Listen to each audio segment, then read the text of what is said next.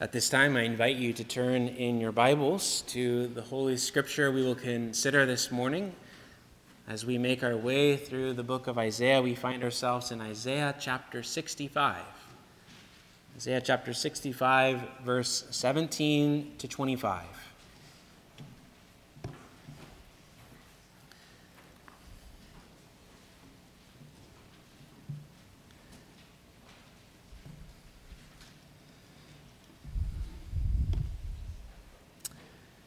Let's give our attention to the reading of God's holy word. For behold, I create new heavens and a new earth, and the former things shall not be remembered or come into mind. But be glad and rejoice forever in that which I create. For behold, I create Jerusalem to be a joy, and her people to be a gladness. I will rejoice in Jerusalem and be glad in my people. No more shall be heard in it the sound of weeping and the cry of distress. No more shall there be in it an infant who lives but a few days, or an old man who does not fill out his days. For the young man shall die 100 years old, and the sinner 100 years old shall be accursed. They shall build houses and inhabit them. They shall plant vineyards and eat their fruit. They shall not build and another inhabit. They shall not plant and another eat. For like the days of a tree shall the days of my people be, and my chosen shall long enjoy the work of their hands. They shall not labor in vain, or bear children for calamity. For they shall be the offspring of the blessed of the Lord, and their descendants with them. Before they call, I will answer. While they are yet speaking, I will hear. The wolf and the lamb shall graze together. The lion shall eat straw like the ox, and dust shall be the serpent's food. They shall not hurt or destroy in all my holy mountain, says the Lord. This is the word of the Lord. Thanks be to God.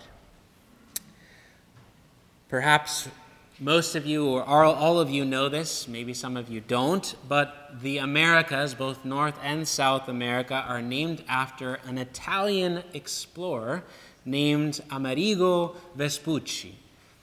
After returning from Brazil in South America in the spring of 1503, Amerigo wrote a letter which is now entitled Mundus Novus, or in English, A New World. And listen what he wrote. He said, "In past days I wrote very fully to you of my return from new countries. It is lawful to call it a new world, because none of these countries were known to our ancestors, and to all who hear about them, they will be entirely new." What's fascinating is that unlike Christopher Columbus, who happened upon Cuba in 1492 and thought that he had reached Asia and found a new way to Asia, Amerigo realized that he had discovered, in fact, a new continent. Well, to the Europeans, it was like a new world. And of course, over the next few centuries, pilgrims and settlers came to this new world with big hopes of a better life.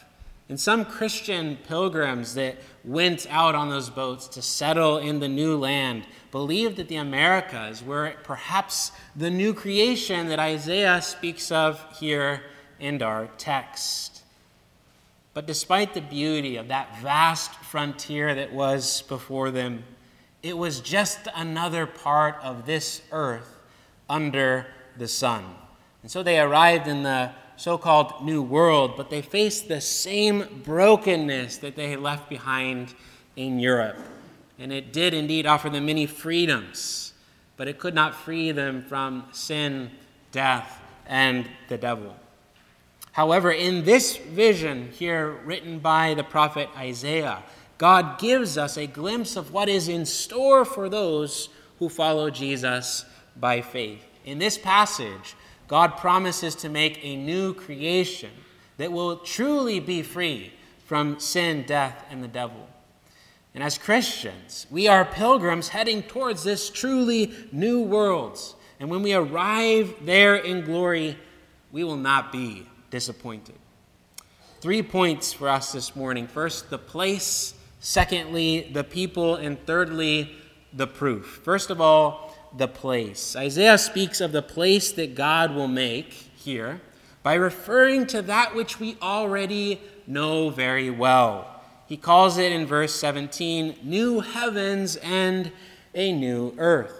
Now that phrase, if we know our Bibles well, should make us think of the first creation. Genesis 1:1. In the beginning, God created the heavens and the earth. And so Isaiah here envisions a new beginning to all things created by God, a new creation. But the new world will not be totally alien to us, totally foreign to us. Isaiah says that the best way to think about this new creation is by using an analogy of the first creation. He's saying that the new creation will also be called a heavens and an earth, just like the current created order in which we live, earth and heavens. And so this new place will not be something entirely different from what we live in now. And we should not think of this as something totally different, foreign, and alien from us, but rather as a new and improved version of the current creation. We could perhaps call it Heavens and Earth 2.0. Now, for the ancient Jews like Isaiah, this hope of a new creation was tied in with their hope of the resurrection of their bodies after death. They believed that on the last day, God would raise them up from the dead and place them in paradise. This world restored and renewed by the power of God. Like Eden in the beginning, that paradise, but better than Eden. And the whole testimony of God's word shows us that at the end of this present evil age, when Jesus Christ returns, that God will purge this world by fire, as we heard earlier from 2 Peter. But from the ashes of that final judgment, God promises to make all things new. Now, spring is almost upon us as far as seasons go throughout the year. And for the past couple of days, my allergies have been activated because of all the flowers blossoming in the air around us. And springtime is a small picture of the new creation for us. Each year, what happens? The trees and the plants, they lose their leaves and go dormant during winter, and it looks almost as if they're all dead. But then spring comes, and what happens? We see new life rise up from the ground to beautify the earth again. So springtime is this small yet imperfect picture for us of what will take place when Jesus comes back to judge the living and the dead. The new creation will be the grand finale of all springtimes put together. After the long, cold winter of this life under the sun is done and gone, the Son of God will come back and make all things spring forth, bright and glorious, splendid in beauty and purified by his love. In verse 17, Isaiah says in our text that in this renewed place, the former things shall not be remembered or come into mind. What does this mean? It means that the bright joy of that place will eclipse and overshadow all of the dark pains that we are experiencing in this current life. The glory that is to come cannot be compared with the present sufferings of this evil age. When we arrive there, we will soon forget about things that so trouble us in this life, like cancer, mass shootings, wars, money, danger, and hatred. The new creation will be filled with such healing, love, and joy that all of our trauma from this life will be healed entirely. All our troubles will fly forgotten like a lost dream as we enjoy the reality of the new creation free from sin and death. Now, this was not just Isaiah's hope. This was not just his hope. It was and still is today the Christian hope that we have, even if many Christians are not aware of it. The new creation is that promised land to which we are headed by faith, and it is our eternal homeland, our eternal patria, we could call it. In the New Testament, we actually hear quite a bit about this new creation. Take, for example, 2 Peter 3:13, where the apostle says there, according to his promise, we are waiting for new heavens and a new earth in which righteousness dwells.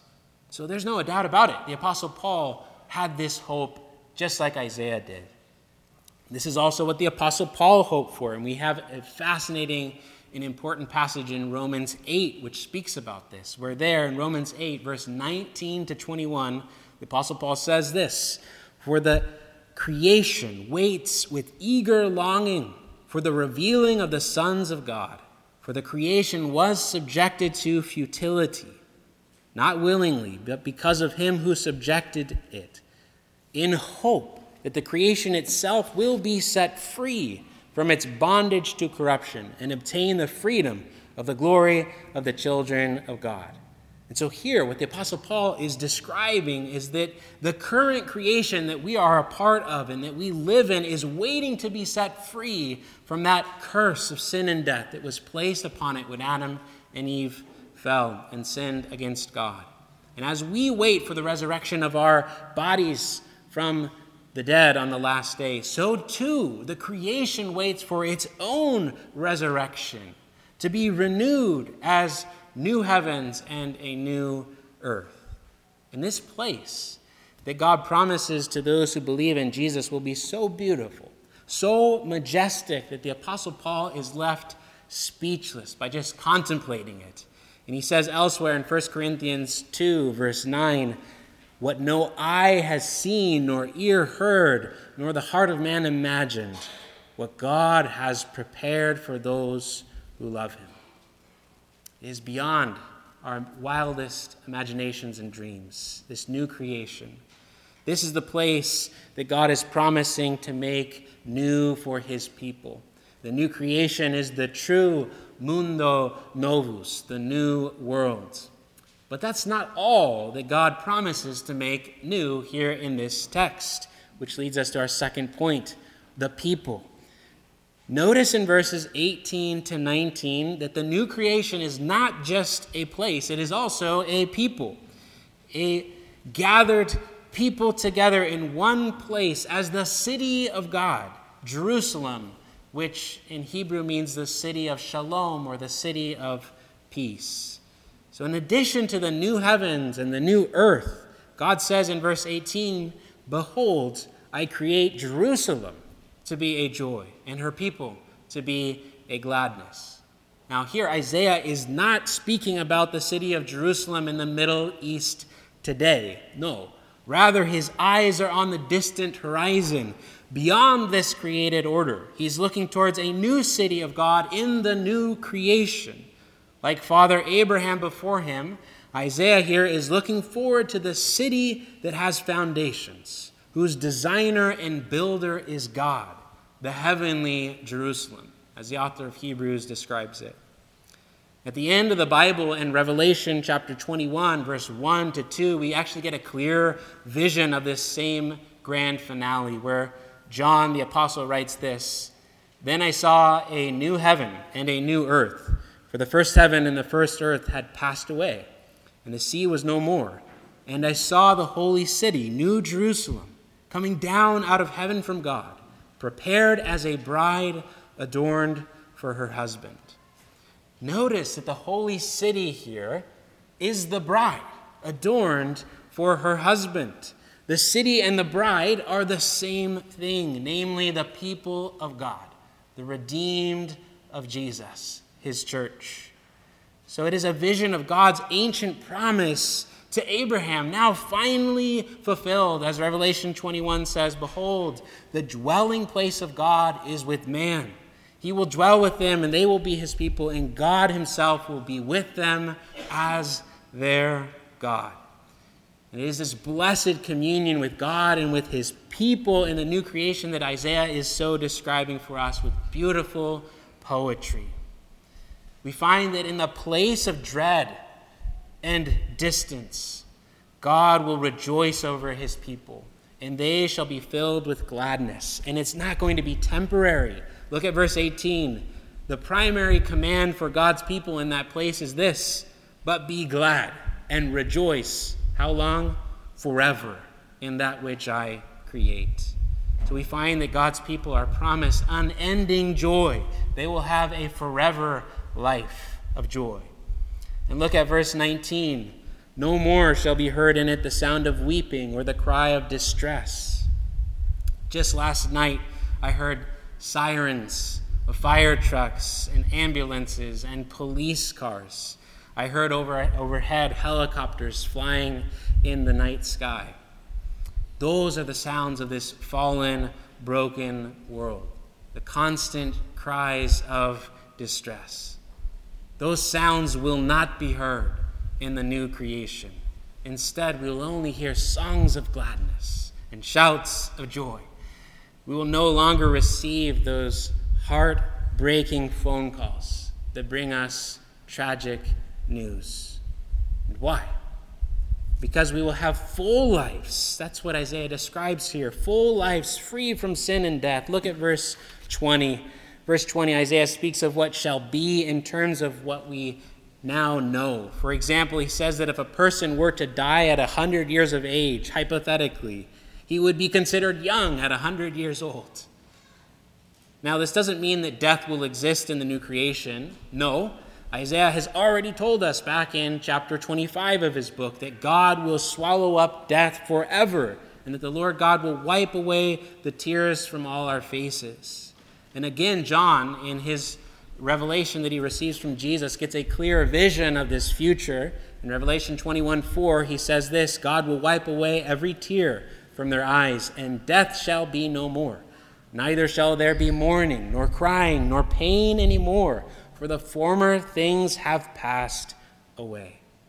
And so, with this poetic imagery that Isaiah is describing for us, or giving us here, what is he doing? Well, he's painting for us a picture of that life, that God's people will experience, that full life in terms that are easy for us to understand. He says that the lives of God's people shall not be cut tragically short. There will not be any miscarriages, no more SIDS, no more cancer, no more mental illness, no more heart attacks, no more suicides, no more wars, no more senseless violence, no more death, and therefore no more sounds of weeping. God's people will have forever full lives. Not only that, they will also have fruitful lives without the frustrations of this broken world. Look at verses 21 to 22. Instead of laboring with sweat on the brow and thorns pricking our hands as we build and cultivate, no, instead of that we will have fruitful lives. There will be no more vanity of vanities because of the curse of sin and death. That shall be lifted. As Paul said back in Romans 8, the creation itself will be set free from its bondage to corruption. And so we will have this beautiful new creation to enjoy. And that means with the curse lifted, that all, as he says in verse 22, my chosen shall enjoy long the work of their hands. So this is describing for us the fact that the creative work of God's people in the new creation will be fruitful. Their building and cultivating of the new creation together will not be futile. It will not be in vain. Without fail, every seed planted will grow up and bear fruit. All effort that we put into the new creation will reap joy in return. As Isaiah says, all labor done in the new creation will not be in vain. All our labor will flourish before God and before his people for us to enjoy. So in the new creation, God's people will have this forever, full and fruitful life. And it will also be a familial life. Look at verse 23. They shall be the offspring of the blessed of the Lord, and their descendants with them. Here, God is described as the blessed Father of his people. And there is this familial nearness that is described here for us, that by faith in the Son of God, we are now called the offspring of the blessed, those who belong to the Lord. And in that place, all believers shall dwell together, even with their children of the faith. For as Peter said on the day of Pentecost, the promise is for you and for your children and for all those whom the Lord calls to himself. But even greater than that blessed reunion that we will have with our lost loved ones in the new creation, embracing them again, seeing them face to face, we'll have this greater blessedness that's described in verse 23, that God will be near and dear to his people.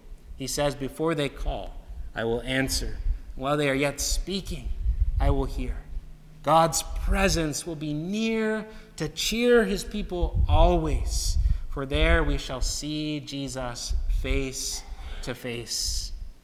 And to cap it all off, we hear that God's people will enjoy this forever, full, fruitful, familial life without fear. It will also be fearless. Look at verse 25. Isaiah is describing a life without the fear of predators, without any threat upon us. Now, it's possible here, as he describes the wolf and the lion, that he is describing the new creation as this place filled with animals that are living at peace with each other, even lions and wolves as vegetarians, not eating up the lambs, etc. And I hope that's true, personally.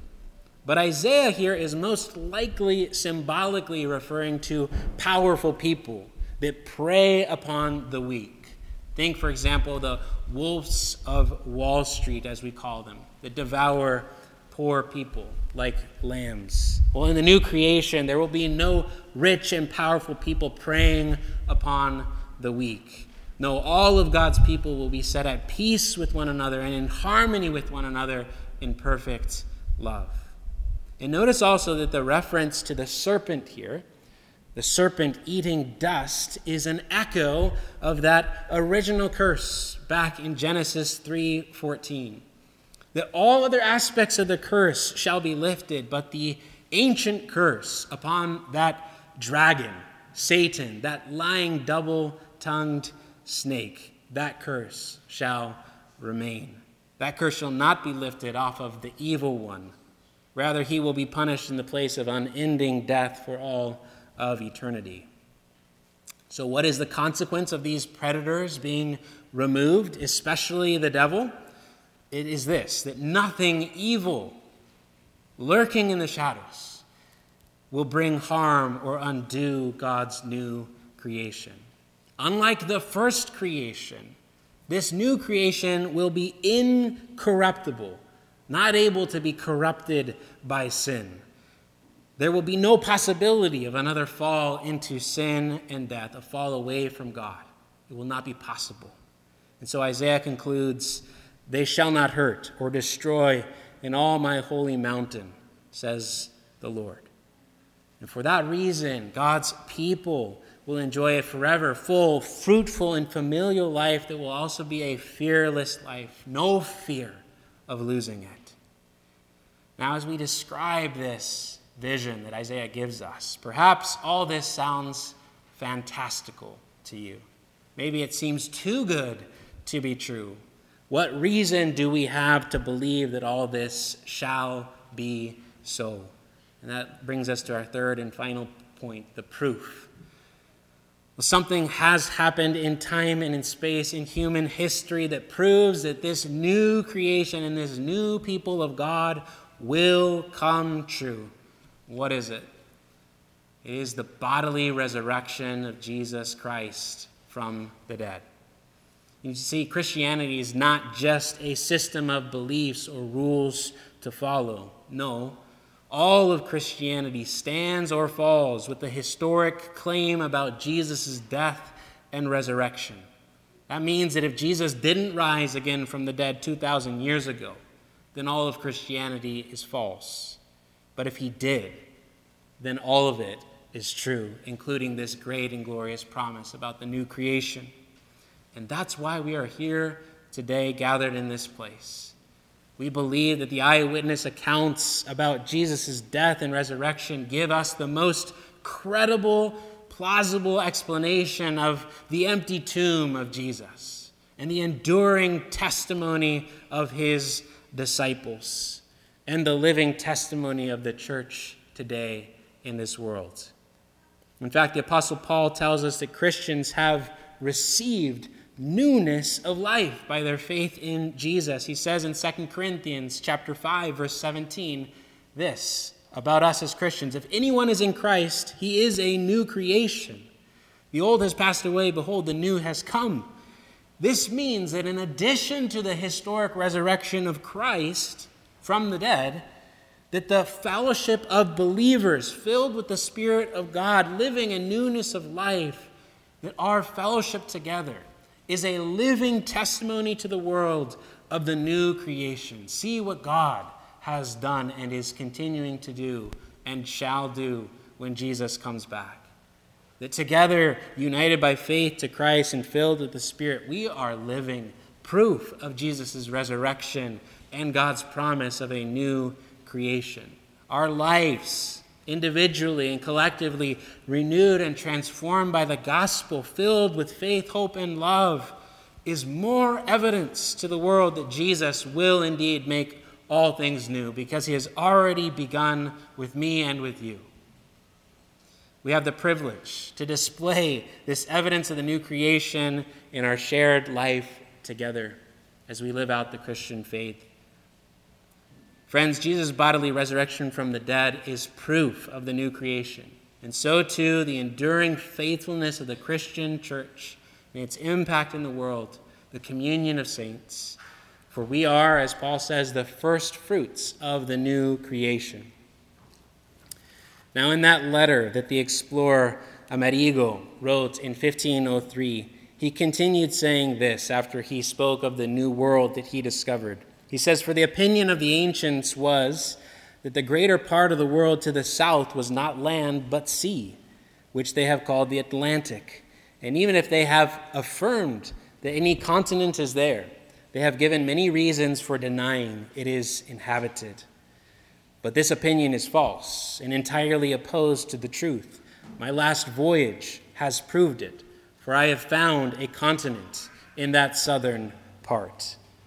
Friends, the opinion of many today is that there is nothing beyond death, beyond the sea of death. And some try to give reasons for their denying the possibility of an afterlife.